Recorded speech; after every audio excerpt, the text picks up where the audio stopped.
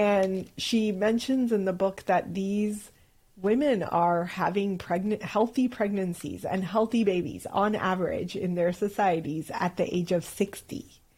Wow. And that was the first moment where I was like, holy shit. Like, what if everything that I know and have been taught is only applicable because we live these like toxic lives?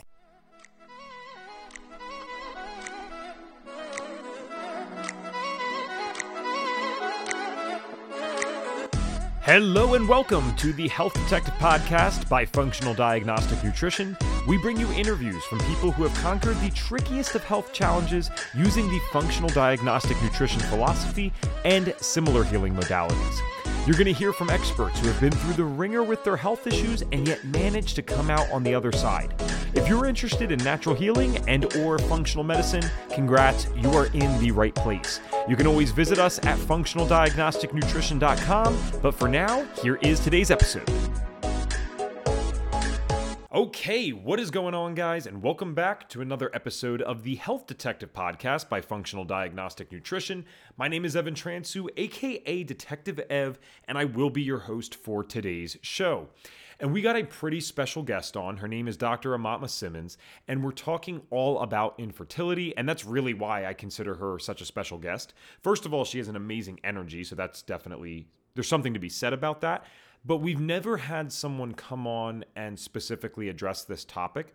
It's amazing the ignorance I had going into this podcast. I'm like, we're going to run out of things to talk about. And we're on episode, 100 something. And we haven't even touched on infertility specifically yet, right?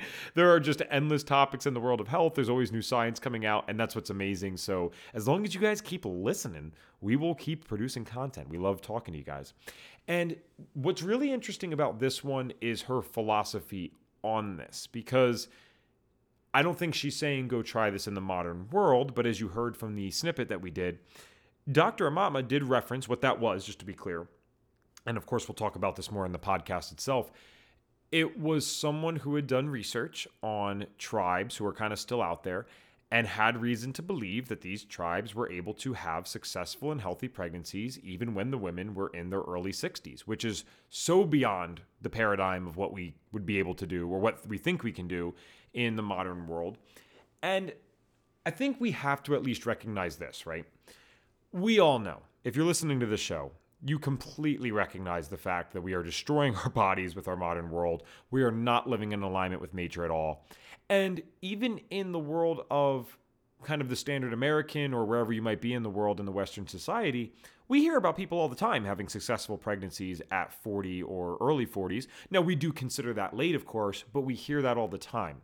So if that is something that's possible in our modern world with all the toxicity and all the crap that goes on, and the fact that it's done by people who actually are not really necessarily living a lifestyle like we live at all, yeah, I mean, I know that it has to be probably at least 45, 50 that this is possible. And then again, how far percentage-wise, if we can even quantify this somehow, have we gone from nature? So what would a true tribe be able to do? I think it's an interesting question. Now, I don't think anyone in here, even if they could, wants to have a kid at 60, unless you're trying to set like the official Guinness World Record or something like that. I'm not sure what that age is. I think it's actually over 60, which is kind of weird. But I don't think you want to do that. So the point is, can we still have healthy pregnancies when we're told we can't, or have it later in life if maybe we wanted to live a different type of life for the first, 35, 40 years of our life? I think that's the paradigm that Dr. Aumatma happily challenges, and I think the answer to that is yes. We are talking about today people who are told at the age of 28 that they're too old to get pregnant and their body's like shutting down. Okay, that sounds like total BS, right? No one believes that, but they're really having this objective experience where they can't complete the pregnancy. Well, Dr. Aumatma will tell you how we can deal with that, and then she'll also share one of the most amazing stories at the end. And I may say amazing just in the sense that I've certainly never tried to have kids in my life, but I would imagine that this is a pretty profound experience for people, probably a deeply spiritual one. And so when one cannot do this with their partner that they love and they want to do it, that's probably a pretty challenging experience. And then to be able to be given that gift when it was temporarily taken away, that has to be an amazing experience. So that's why I use that word. And what happened to this one couple is they were not able to get pregnant like forever. And then they start working with Dr. Aumatma, late 30s, the woman gets pregnant. They call her up in the early 40s and tell her that they're pregnant with another baby. Both successful pregnancies, right? And these are people who couldn't get pregnant. So I don't want to say it's never too late. If you're 80 years old, it's probably not going to happen. But this is certainly one of those cases in the world of health where it can happen a lot later than you think. And I know that our audience, based on the demographic that we typically attract, we do have all ages and ranges, but based on who we typically attract, I think this can be a really powerful message for people and super inspiring. Just making them realize that it's not too late, usually for them, and there are chances to get this under control. So a little bit about Dr. Aumatma. She is a double board certified naturopathic doctor and endocrinologist. In practice for close to 15 years, she specializes in fertility and is the best-selling author of 2 books. One is Fertility Secrets, What Your Doctor Didn't Tell You About Baby Making, and in parentheses, fertility, struggles, secrets, and successes. Dr. Aumatma was awarded the Best Naturopathic Doctor Award locally in 2015 and 2020 and recognized as a top Women in Medicine doctor in 2020 and 2021. In addition to supporting couples through individualized care in person and through long-distance coaching, or practice, I guess I should say, it's not a coach, Dr. Aumatma also trains practitioners who want to specialize in fertility. She has been featured as the holistic fertility expert on ABC, Fox, CBS, KTLA, Mind Body Green, The Bump, etc., along with being interviewed for countless podcasts on the topics of fertility, pregnancy, and postpartum health. Well, you can tell this is going to be a good episode. Let's get to it. Without further ado, here we go. All right. Hello there, Dr. Aumatma. Thanks so much for being here with us today. Thanks for having me, Evan. I'm excited for this topic. I feel like this is something, I was talking to you off air, that comes up indirectly a lot, but we've never had one person in 120-something episodes that has come on here and talked about this directly. And the topic is going to be, I'm sure we'll hit on many things, but around infertility. And it's just crazy to me because I said this to someone before, and I didn't mean it offensively, but I need to be aware more of how people not in the health space might take this stuff. I look at the fact that we have such large problems with infertility as literally the biggest sign that our world is just crazy right now with the health stuff. I mean, I'm a spiritual person. I don't know what anyone else's beliefs are, but I believe we're here for something more. But even with that belief, you still have to remember that biologically, let's call it what it is, guys, we're here to, do something with the partner and create something with that partner. That's fundamentally the point here from a biological perspective. And my point in mentioning that is if we have 20-something-year-old women or 20-something-year-old men that can't successfully complete that process, wouldn't it bring to people's minds that we must be doing something fundamentally wrong if they cannot successfully act out that biological function that we're here for primarily? So with that all said, I don't want to get too ahead of myself. I am excited about it. I want to ask beforehand, because you've been doing this for quite some time, what got you into this? Was it health symptoms of your own? Because I know that's the case for a lot of people, but I'm curious if it was a health journey of your own that led you to this work. Actually, sort of. Okay. I had been a naturopathic doctor already at that point for 5 years. And I work with hormones and all of the natural things that people come in for to naturopathic doctors. But never once had I seen a fertility patient. I couldn't even tell you that someone had mistakenly gotten pregnant. But I was going through my own process. And that process was being married to someone that wanted to start having children. And that was the first moment that I had stopped to think about it. And I was like, absolutely not. Did I just marry the wrong person? Because absolutely F no. I am not having children with you. And there was something in my body that just was no. Pause, halt. And there were sure, we had only been married for a few months at that point. And I was like, what does this mean? I just got married. I don't understand why my body's just revolting against this. Huh.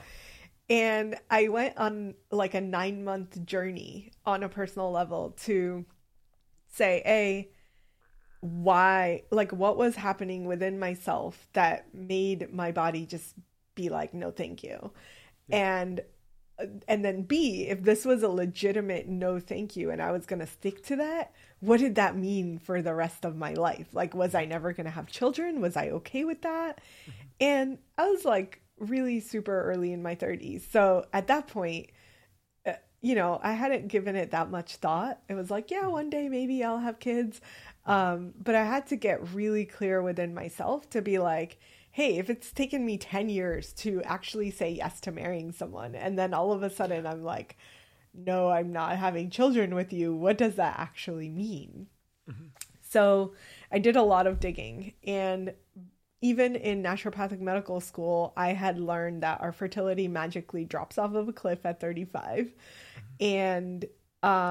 And that was the belief that I had. And honestly, like, the few little things that I remembered from medical school were not super helpful in how was I going to preserve my fertility till I was ready to have children with hopefully someone else. So it was just like a big journey of questions that I needed answers to. And in that process, in the 9-month journey, I just, like, the more I discovered, the more like research I dove into, the more I was like, holy crap, like, we have a massive issue. It's global. It's not in the US alone. It's like everywhere across the world.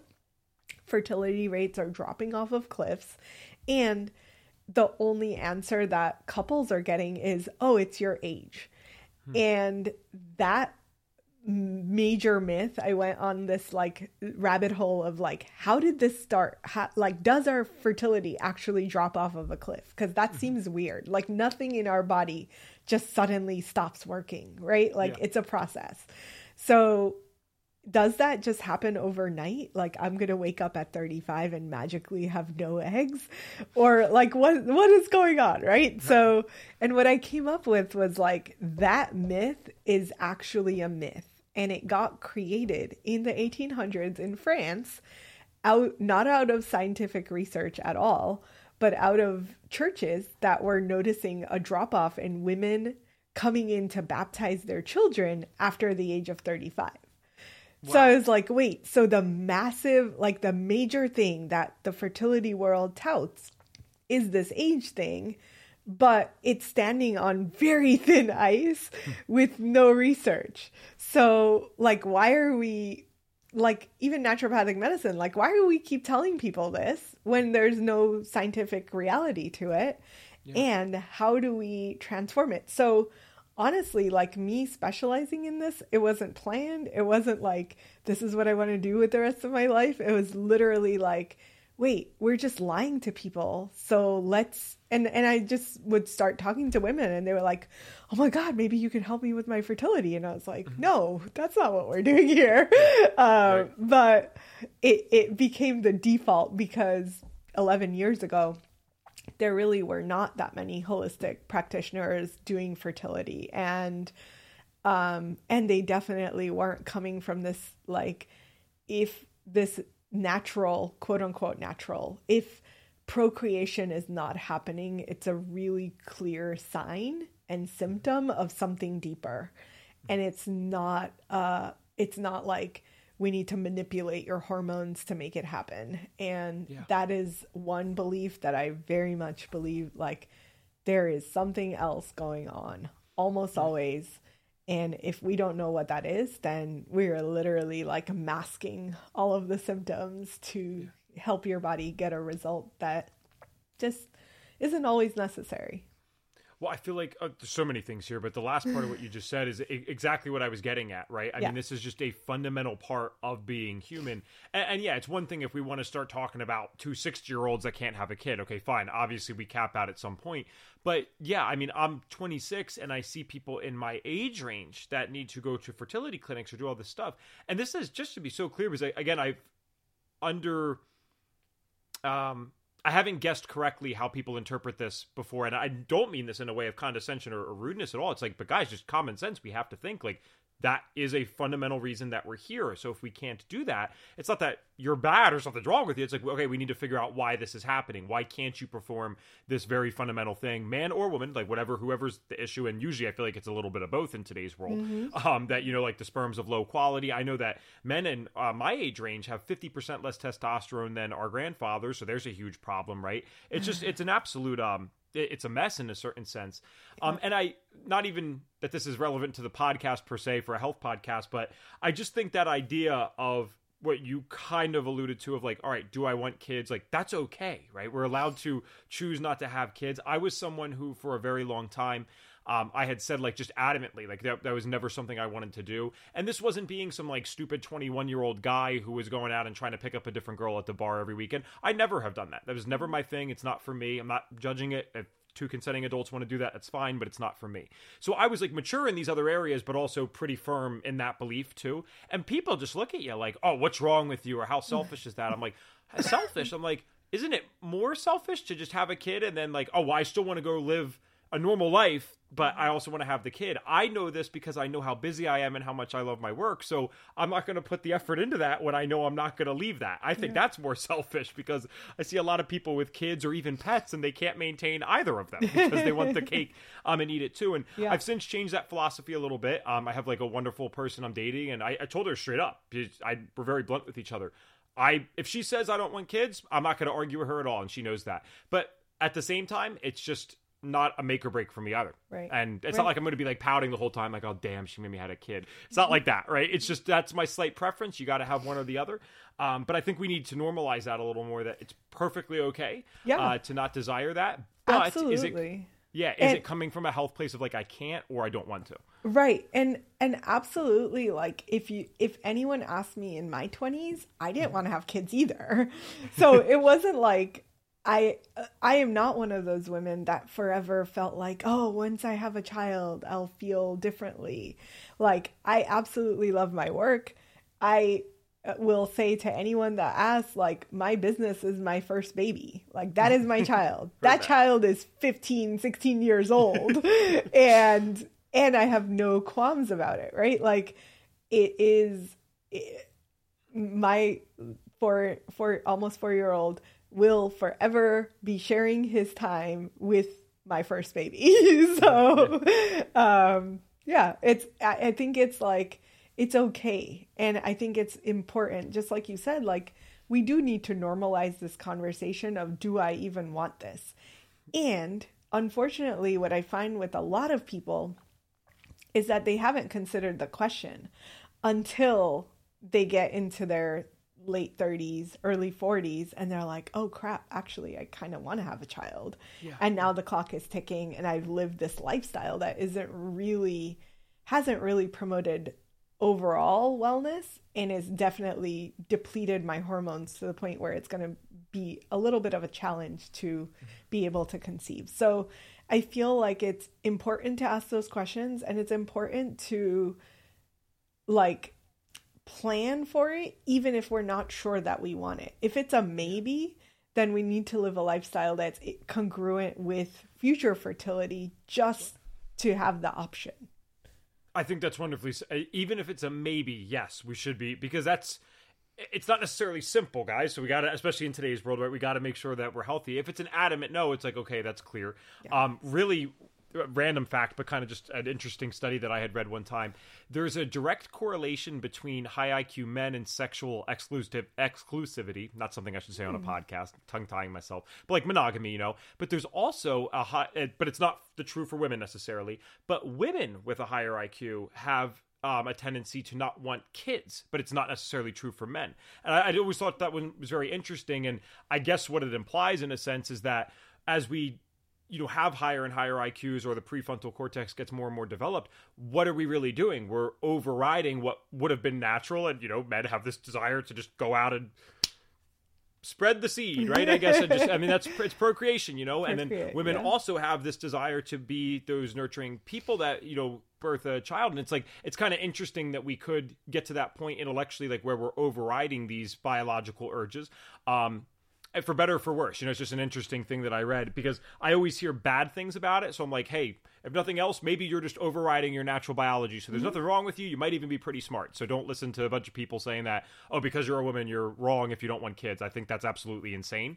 But I do think we need to actually sit with ourselves and know ourselves well enough to ask these questions. And that I don't think enough people are doing on either side of the field. So when you got into this and you're starting to like maybe focus on this a little more, such a cool thing, by the way, because when you do give this gift to someone that is not having success with the pregnancies, and then you're able to show them some of the stuff that allows them to do it. I mean, that I would imagine, even as someone who maybe doesn't have a preference towards kids, that must be the most beautiful and amazing thing in the world if a couple's coming together and having that happen. So what are some of the first things that you're working on with people? Or, I mean, maybe it's not one size fits all, I'm sure, but are there some fundamental things that we look at or prioritize in the testing or just consultations to figure out, all right, what are we doing in these areas? Because you've seen this to be problematic for a lot of people when it comes to getting pregnant. Yeah, I think our process is pretty similar with everyone. So we have 4 steps. We go through the first phase, which is reveal. Excuse me.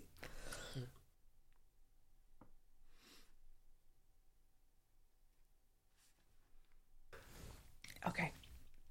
Sorry about that. That's all good. I'll clip it. I'll make a note of it. So our 4 steps. First step, reveal. So because our guiding principle is fertility or fertility struggle is a symptom of something else. It's not a dis-ease, right? So if our assumption is that it's a symptom, then we need to know what it is that's going on that's creating this symptom. So that's our first step, reveal. Figure out what is going on under the surface. And that can be, we have a list of about 30 things in men and women that could be happening that have an impact on fertility in some way. Whether it's hormonal imbalance or PCOS, endometriosis, toxins, there's a whole host of things. So first we figure out what it is. Then the second part is to remove. And because there's such a integral connection, I think, with modern fertility issues and the toxins in our environment that are playing a huge role, the second phase is always remove. So we get rid of toxins. We might say, hey, we need to purify our water. We need to get some air filters, whatever it is based on what that couple shows and demonstrates as part of their lifestyle. Average woman walks out of the house or gets on Zoom these days with 137 toxins applied to her body. And I would venture to guess like 50 to 80% of those toxins are reproductive toxins. So if we're not changing how we're living our lives, then it becomes really hard to work against it and try to like do all of the other things. So that's the remove phase. Then the rebalance is really like in phase 1, we figured out, hey, you have a subclinical hypothyroid issue. In the rebalance phase, we need to figure out how to support your thyroid better, support your adrenals, and support the downstream effects of thyroid dysfunction on your ovaries and uterus. So really like connecting the dots and saying like, this is what we figured out. This is how it relates to fertility. This is what we're going to do to rebalance it. And then our last step is the receive phase. And I jokingly call it my woo-woo phase, which is essentially like what I see over and over again is the women that we work with. And this is a small subsect of people that are dealing with fertility issues. But over the majority of our people are high functioning, super type A, super motivated, badass women. And kind of the fallout of that is they've been predominantly in their masculine energy their entire lives. So that energy is very much go, go, go, do, create, create, create.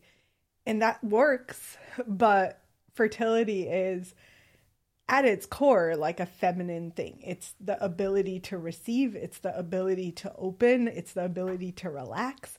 And if we can't do that, if our body is stuck in a sympathetic mode, this masculine, whatever, however you want to think about it, whatever resonates with you, if we can't shift it to the relax, receive feminine energy, then we're always going to be working against ourselves. So in our process, we really prioritize this shift to happen. And almost always I've said, when a woman goes from like being super type A control, self-identified most of the time control freaks, sure. And they shift and transform into being relaxed and trusting their bodies, trusting their cycles. And like there is a noticeable shift on my end. They will stop like micromanaging everything that I'm doing and move into a place of like, oh, cool, I can relax. I got trust. My body feels amazing. And I'm just like in it. At that point, I stop questioning whether they're going to get pregnant or not. At that point, it's almost always a guarantee. It's right. Like, I can rest my hat and be like, we have done our work because this woman has transformed from this masculine approach to a very feminine energy. And most of the time that will work. So that's kind of the process, and that's kind of what we see. We truly believe that if someone is dealing with fertility, it's almost always, unless they're a solo mom by choice, it's a couple issue. It's never the woman alone. So we do this process with the female partner as well as the male partner, or in same-sex relationships, the female and female. And ideally, if they know who the sperm donor is, then also the sperm donor. Wow. Okay. I think the masculine and feminine energy here, by the way, just to be clear, is very well received on this podcast.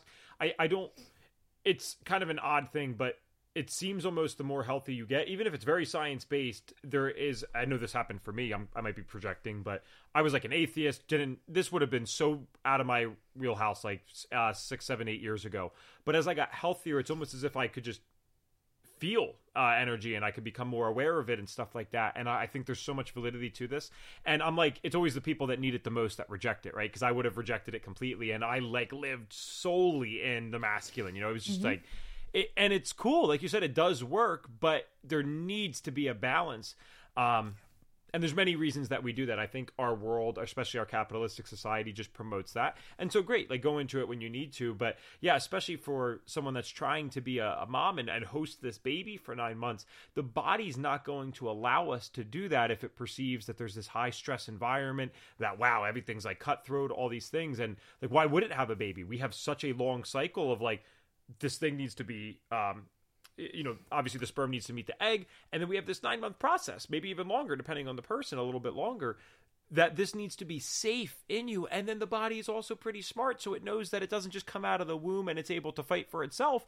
If I'm not mistaken, I don't know if it's the mammal, but one of the mammals with the longest time of like what you would, I'm using the wrong terms. This is not my wheelhouse at all, but, we have a long period between birth versus our baby being able to go fend for itself. Mm-hmm. A 4-year-old kid cannot do much in the wild. That's a long time, multiple years. Compare that to 2 years of a black bear. Yeah, that thing's going to be doing pretty well by year 2. It can kind of do its own thing. So we have to be in a really safe space energetically and physically and biologically to allow these pregnancies to happen. And I like that you said that it's both partners. I think that's absolutely true. I mean, if both of you are going to create it, you both got to be on board with this. And I think there are a lot of things that men do terribly health-wise. I mean, especially if they're living in that masculine, we'll just focus completely on, providing or whatever we might be doing in our own minds, or think we're doing in our own minds, I should say. And that's at the sacrifice of our own health and our own bodies. So similarly, guys, like we have lower testosterone amounts, like we said, sperm is not of quality. Like it's less and less in quality. So we need to be honoring our own health, especially in those times that we're kind of getting pregnant. So I love that you incorporate both people, and I'm sure the husbands love getting involved with this too. Yeah, I feel like initially a lot of guys are resistant. They're like, I don't need this. My sperm work great. And mine are the best. My swimmers don't need help. Get out of here, doctor. But in reality, like the way that I talk to men is very different. And their goal may not be better sperm. They may not even need better sperm. But almost always across the board, I'm like, well, could you see a benefit in improvement of your energy levels, your sleep, and your sex life? And as soon as they hear the sex life, they're like, sign me up. Where do I sign up? But by the end of the program, the benefits that they have received, they're like, first of all, on this fertility journey, most of our clients have been through IVF. They have been down the roller coaster ride of stuff not working. And for them to be like, oh my God, like I didn't even realize that I could feel better. I didn't realize that 80% of what I was experiencing had nothing to do with the fact that I'm growing older, but like legitimate things going on under the surface that I would have never seen a doctor for. And then to add to it, women's pregnancy outcomes are going to be dependent on a few different factors in the male partner. So, and this happens again and again, all of our recurrent pregnancy loss couples will test the guys for all of the markers. And almost always, I would say 98% of the time, the male partner either has high blood sugar and insulin levels or high homocysteine levels. And for like, I saw this pattern for years. Finally, there's research to support that hyperhomocystinemia and high blood sugar is going to have a direct impact on whether or not the woman is able to carry to term. And it has no impact on the sperm. So the sperm look amazing, but there are these other things that if no one has looked at, which happens always, like I don't know too many other doctors that are testing all this. Yeah. But there is legitimate studies that connect how we don't know what it's doing. We don't know exactly why this is happening, but we do know that high homocysteine, high hemoglobin A1C, or high insulin will almost always correlate with a woman who has had recurrent pregnancy loss, and shifting those parameters in the guy almost always results in the woman carrying to term and having a healthy baby. So this idea that we can leave the guys alone if their sperm are good is like so outdated, and we need to think about the male partner is not just a sperm donor. He's a live human being that has multiple things happening, right? And like, so what the guys tell me is like, I have never been seen as more than a sperm donor in this entire journey. It's like, so funny it's not funny. It's not funny, but like when you word it like that, it's like, yeah, my husband, my sperm donor. Like, right. Yeah. I'm sure they wouldn't want to be viewed as just that. Yes. Yeah. And like part of it is like, he wants to support, he wants to be part of the journey. He wants to be included. And most of the time he doesn't realize that there's just so much that all of our bodies are talking to us all the time. We're not always listening. Right? But our body's like, oh, I have these like joint pains. What's going on? It must be that I'm getting old. Or, oh, I don't have the energy I used to have. What's going on? Oh, it must be me getting old. But it's not always just getting old. It's like other things are going on and our body is trying to communicate like, hey, something is out of whack. Can you just like pay attention and look at it? And I would say 99.9% of our clients leave our program feeling amazing, right? Not all of them get pregnant, but a really high percentage do.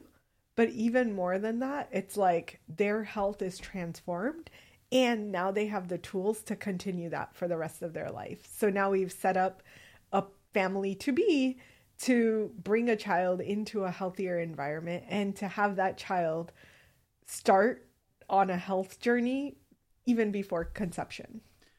I really appreciate the authenticity and just transparency. Be like, hey, not everyone gets pregnant, but a lot of people do, and 99% feel much better. So that's always worth it too. Can I ask, because I feel like this would be a major thing that would go through the audience's mind immediately, what you clearly have done so much of this, like even to figure out the correlations between the homocysteine levels, because the blood sugar thing is kind of, I think most people could buy into that. And just think of that common sense wise, but the homocysteine is a little more astute, right? Like figuring out, wow, this seems to be high in these people that aren't carrying to term, and then go figure, now there's data for it. So that's amazing.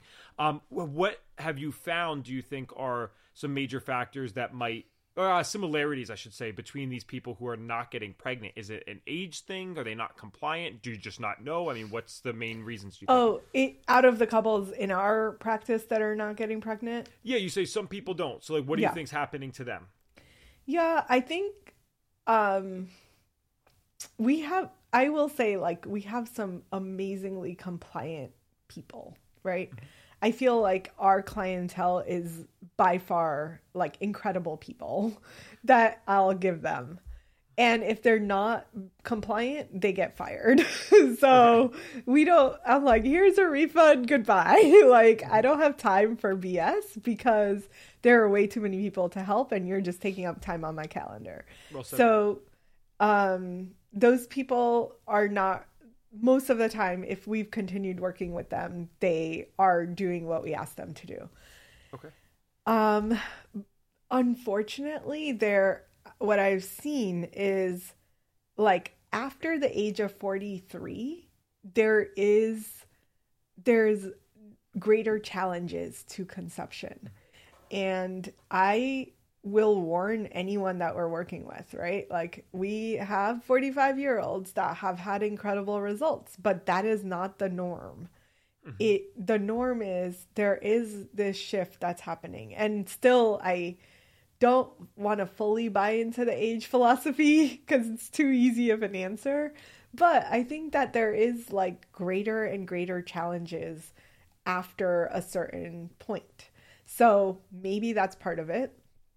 The other part is their bodies are often not responding the way that we would expect. And if, let's say, there's a hormone imbalance, someone has super high levels of estrogen compared to progesterone, they're estrogen dominant.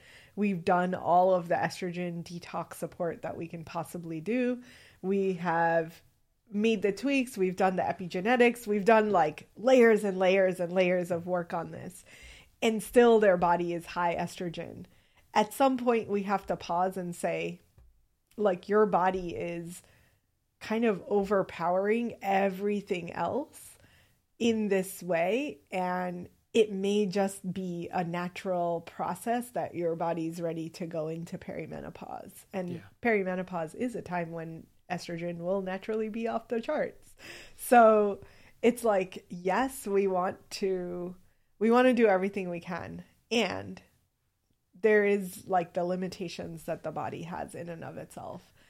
Sure. And then other times when people are not necessarily age over 43, I've had 33-year-olds who this process hasn't worked for. And those break my heart because I'm like, damn it, like, what is it? And for them, a lot of times they came to us just too late. Like, they came to us in their anti-Müllerian hormone, which is a marker for how many eggs there are in the ovaries. It's a very rough estimate. But there are 30-year-olds whose AMH was just 0.3, 0.2 when they started working with us. So then we go through the whole process, and there's always hope of, like, oh, this is going to reverse after we optimize all the other underlying stuff.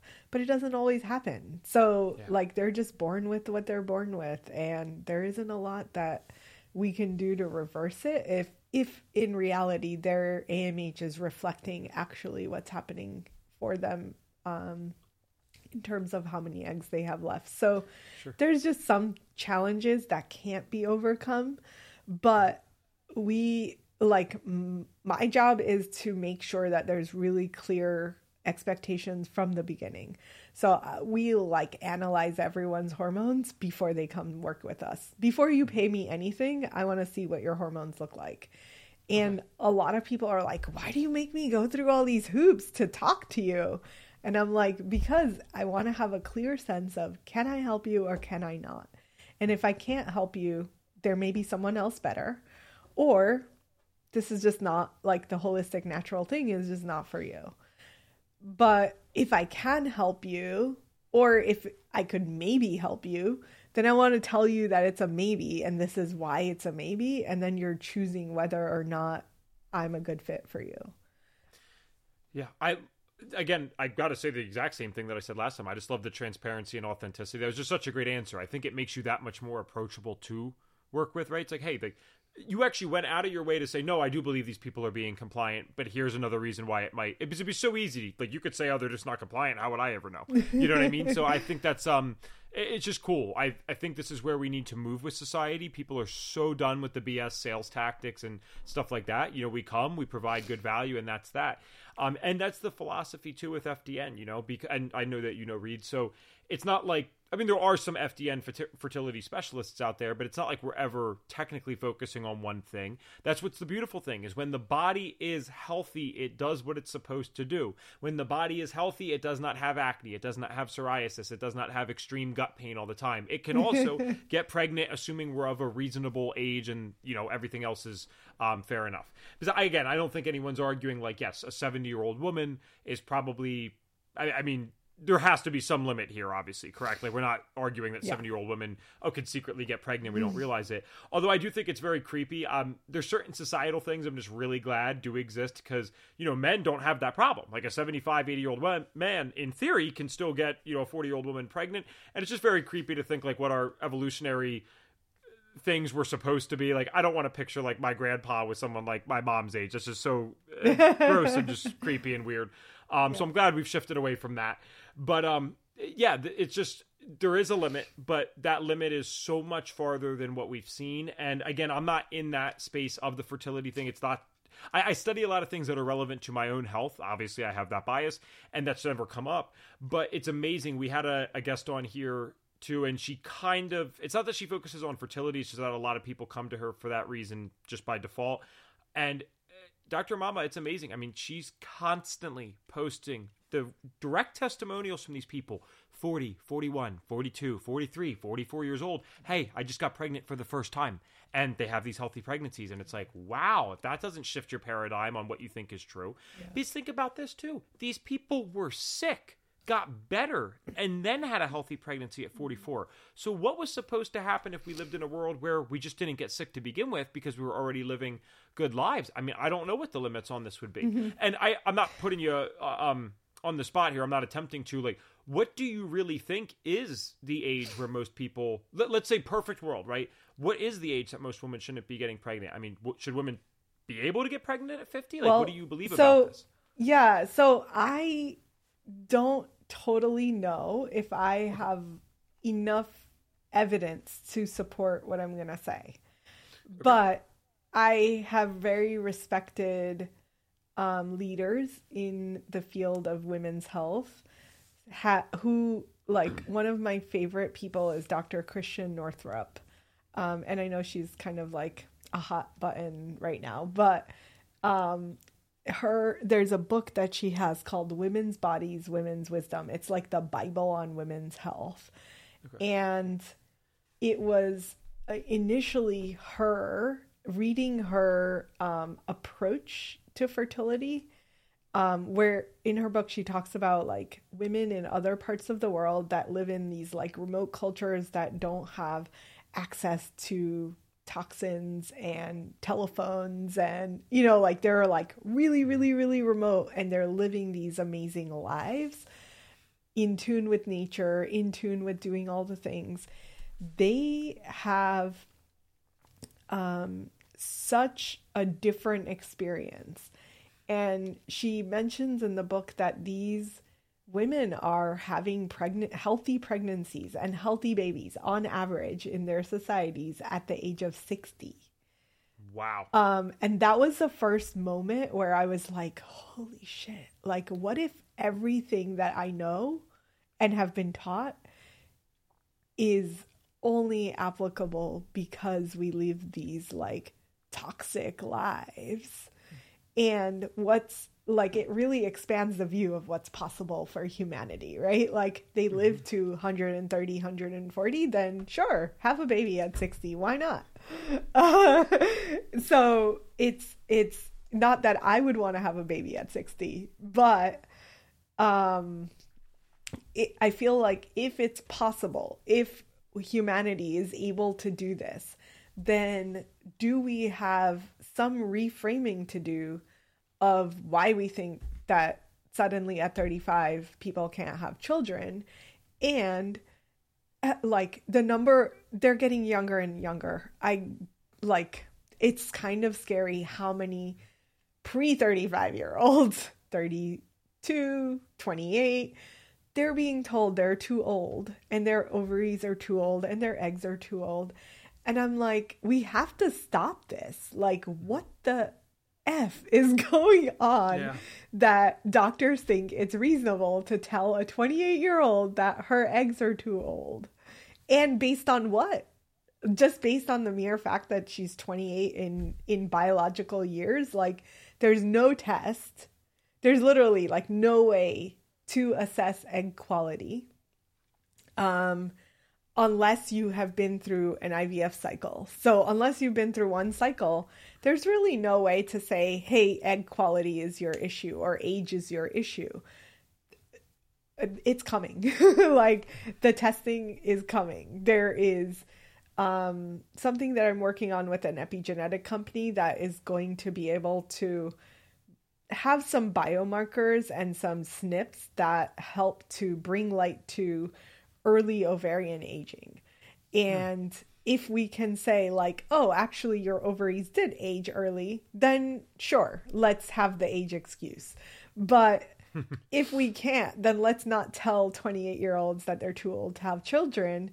And by the time they're 35, they're being told like, why did you wait so long? And what's wrong with you? And like, I truly believe that we as women, and like, honestly, men are in that same struggle of like being married to someone who chose to wait till later, or they themselves were hoping to wait till later to have children, and postponing family creation. That's okay. Like, I feel like we should be able to choose when it is that we have children, if ever, and to have our like team of medical providers really supporting our vision and creation of a life, rather than them judging us for what we chose when we were younger, right? Like, you're like, you have all this judgment towards me because I chose to go to medical school. Like, no, get out of here. Goodbye. Wow.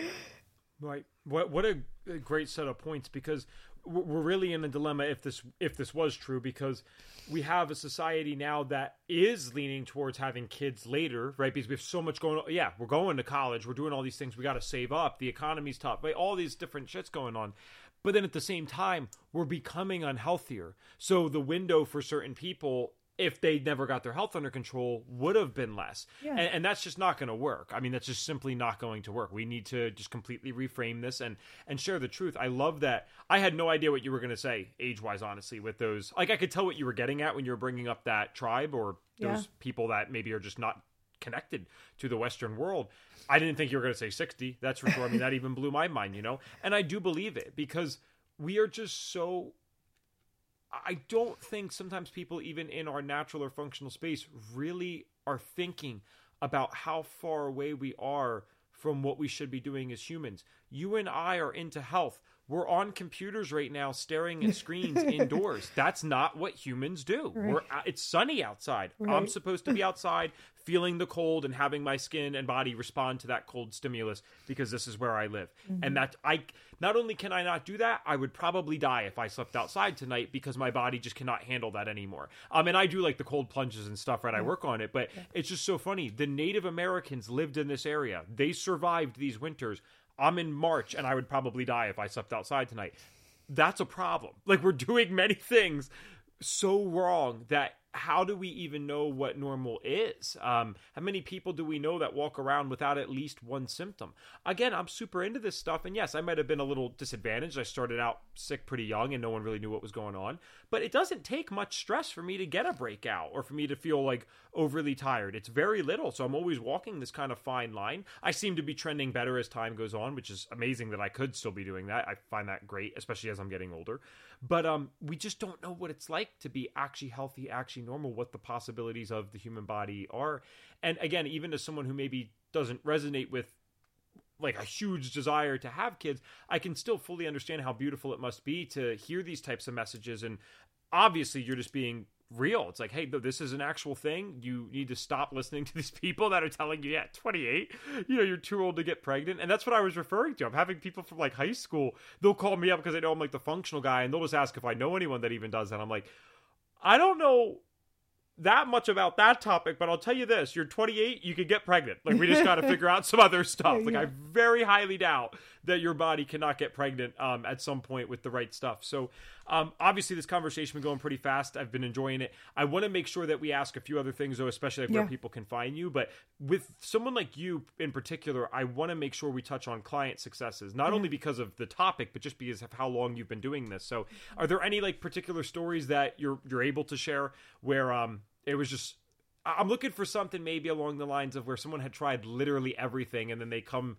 to someone like you and their paradigms just shifted and then they are finally able to get pregnant. Does anything stick out? Yeah. Gosh, so many stories. I'm going to do a quick cheat and bring up all my client lists so I can share a story. Yeah, no worries. Yeah. Yeah. Oh, yeah. Okay. Let's. I'm like, which one? So these are like some of my favorite clients. They had 3 miscarriages. Been to several different IVF doctors who all actually said, "Sorry, this is never going to work for you. You need an egg donor." And she's 38, he's like 40 or 41, something like that. And this is one of my literal, like what we were talking about earlier. His sperm actually looked amazing. So most of the time I'll be like, I want to see the results because I don't always agree with the conventional paradigm where they say everyone's sperm is great, but it's always the woman, right? Like the usual stuff. But for him, I like looked at his results and I was like, actually, the sperm are pretty good. So let's do the other testing. And sure enough, hyperhomocysteemia and pre-diabetic. And on the female side, she had high, like extremely high estrogen levels, and relatively, like, not relatively, like really low progesterone. So for me, that's like the best case scenario, right? I'm like, oh, there's so much to do. And once we do it, you're going to have amazing results. So, but her AMH was 0.3, which if your AMH is below 1, the stats are that, not that you'll never get pregnant, but an AMH below 1 is pretty consistent to poor IVF outcomes. It has nothing to do with whether or not you can get pregnant. It's literally how well will you do with IVF? And most of the time, if AMH is low, that means you probably aren't a great candidate for IVF. And that's why she had been rejected by multiple IVF clinics. So they come to me and they're like, you're literally our last hope. We don't even know how we found you, but we're really glad we're here. And whatever you tell us to do, we will do. And this couple massively transformed their life. He lost like 40 pounds. Went from he's essentially an Uber driver. So he like spends most of his day, 12 to 14 hours a day, sitting in a car, driving people around. And I was like, oh man, we're going to have to like integrate some sort of movement because sitting there all day is not helping your fertility. And then on her side, like we needed all the estrogen detox, optimizing egg quality, optimizing progesterone, just a lot of different things we had to work through. And simultaneously, like we lowered his blood sugar, lowered his homocysteine, and maybe 7 months later, they were pregnant. Wow. And then the story doesn't end. So they had this amazing pregnancy. The whole time she was like, every time I've been pregnant, the baby's like kicking me in the guts and it hurt. Like the way she described this, I was like, oh my God, like that is not a normal pregnancy experience at all. So the whole time she's like, kept messaging me like, I don't have any symptoms yet. I don't have any symptoms yet. I don't have any symptoms yet. And the whole time I was just like, don't worry, like we're doing all the testing. Everything looks good. Everything looks normal. And she could not believe that she had a pregnancy without zero symptoms. No nausea, no pain, no back pain. She went through the entire pregnancy like a champ. She was 39. Or she turned 40 by the time she had the baby. So Okay. She has the baby. Literally on the first birthday, they're having the baby's first birthday party, and she's texting me like, hey doc, baby's 1 today. And I was like, yay, congratulations. And she was like, no, we're ready for baby number 2. And I was like, oh wow, like that was not in the works. I had no idea what. So I was like, okay, well, go back on your plan. Like, I know you guys have continued doing everything, so just follow the plan. And literally 2 cycles later, she messaged me and she was like, we're pregnant. And wow. So this woman, and she like went on and had a healthy baby, healthy pregnancy, all the things. And this is a couple that was told, you'll never have children of your own. You'll need an egg donor. There's no way this is all going to work for you. And to like get pregnant on their own and continue having loss after loss is like, that's hard. That's a really like rough life. So that she's like, that couple is always at the top of my list because they had just been through so much by the time they came to see me. And, you know, they're like the poster children for my program because I'm like, yeah, this is going to work. Of course it's going to work. That's wonderful. And I think they're especially relevant as like a good example because they are, in the conventional sense, older, right? It's not like the 28-year-old woman and a 30-year-old man where we're like, everyone can, even average people question that. They're like, what? Like, I really can't get pregnant at 28, you know? I found that to be the case at least. But no, with that age, they might really think, wow, yeah, no, this is just it. I can't do this. Mm-hmm. And then, so you said 3 miscarriages, correct? Mm-hmm. And then to 2 pregnancies at an older age, back to back. It's like, give me a break. Mm-hmm. Give me a break. Mm-hmm. It just goes to show what can happen when the human body is healthy. And how cool is that you figured out that he had this stuff going on? I've never heard the thing. Well, I would have just used common sense to assume that the high blood sugar wasn't helping, right? I wouldn't have known that directly affects it, but I mean, yeah, that just makes sense. What does it help, right? I did not know the thing about the homocysteine at all, so I think that's a huge, just really cool fact and something to look out for people on the podcast. And for those that don't know, higher homocysteine is also correlated with like heart issues. And you won't usually get tested for that unless you have a history of like the family heart disease or nothing else has worked. So even for myself, about 2 years ago, I did a huge blood panel just to check, I wanted to check everything, right? It was like probably $200, $300 or something. And I checked like 50 markers, and my homocysteine was not high, but it was up there. You know, it was like a 12. And so I thought I was doing all the right things. And just for a health perspective, like a heart type of thing, I knew I needed to kind of work on that. Go figure, like I have methylation issues, so I, could kind of benefit from certain methylfolate and things like that. But I digress. It's just what an amazing story. That's, of all the health things that we hear, there's beautiful stuff on this podcast. There's people overcoming cancer. Our one of our more recent episodes with Freddie Kimmel just came out. But again, I can only imagine how good it feels when you've been through this 3 miscarriages. Yeah, that's like trauma, man. That's like traumatic for people. I've seen that happen to people, and it screws them up. But then to have 2 pregnancies after that, I feel like, I don't know if it makes up for it, but certainly it has to It's got to do something amazing for the body and soul when that kind of thing happens. Yeah.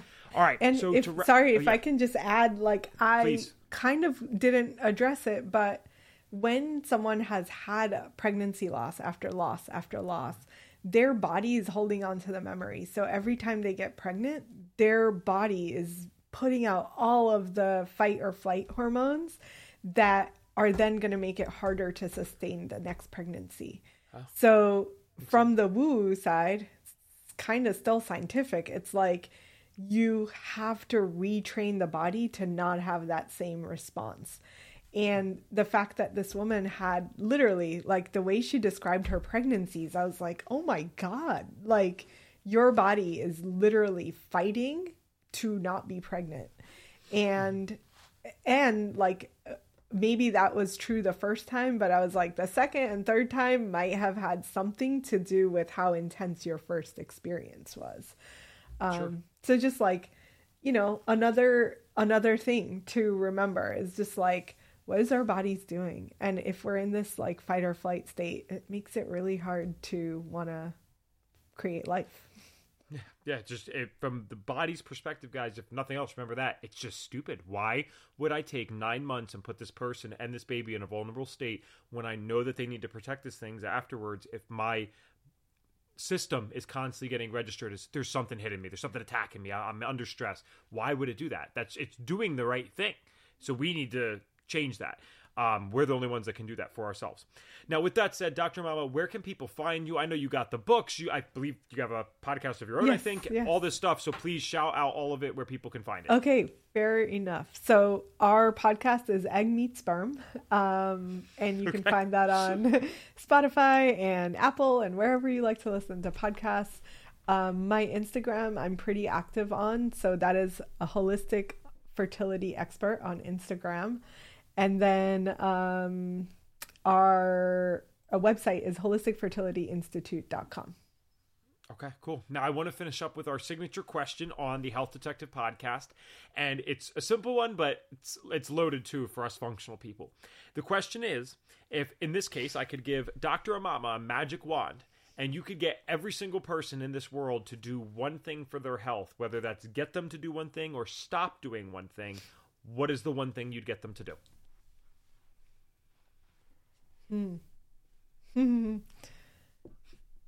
Yeah, I think it would have to be really good, high quality sleep every single night, like, and optimized for them. So not everyone needs to sleep 8 hours or 9 hours, but there are different body types that need different amounts of sleep. And then really like making sure that sleep that we are getting is super high quality and that we wake up feeling rested, rejuvenated, and revitalized to go on with our day. All of that to be told we need to sleep, huh? Guys, when the body, in terms of pregnancy, and really all disease, but definitely in terms of pregnancy, when it's under constant stress and when it doesn't get that break that sleep provides to get into the parasympathetic state, to relax, to actually rest, it's not going to get pregnant. It's being told that there's all these things going on and that this is a terrible time to have this pregnancy. Why would we bring this baby into the world when the host is in danger? We need to figure out ways to reduce that stress response. And certainly we need to be resting and repairing at night. Sleep's the ultimate way to do that. People don't always talk about this, but it's simple. You don't build muscle in the gym. You break the muscle down in the gym, actually, and you repair it with protein synthesis and sleeping. That's when all the good stuff happens. That's when the repair happens. We can damage the heck out of ourselves during the day, and sleep was made to help kind of get that back on track. But if we're not getting the proper sleep, and if we're telling our body constantly that there's all these stressors going on in the outside world, yeah, that's not really going to work so well. So thank you so much to Dr. Aumatma for coming on here and just sharing something that really no one has shared before on this podcast. I would even go as far as to say I don't think I've ever heard that whole 60-year-old pregnancy thing. That really challenges my paradigm. I'm curious and interested about that book, so I will probably be reading that and adding it to my very large library of functional medicine type of things. But we want to thank you so much for listening to another episode of the Health Detective Podcast by Functional Diagnostic Nutrition. If you're someone out there who is interested in doing this work and wants to be able to provide people with these amazing experiences of actually being able to change people's lives and perhaps even help them get that stress under control so that they can have a healthy pregnancy and live a good life, then visit fdntraining.com. You can book a free call there and you can talk to one of our course advisors. And they'll be able to walk you through whether or not the course is for you or not, if this is something that you actually should pursue, do you have time for it? Go check us out, and hopefully it is for you. We'd love to add you onto our tribe, and I'd absolutely love to get you on the podcast eventually once you are graduating. We're looking forward to talking to you guys again soon, but until then, take care. Thanks for listening.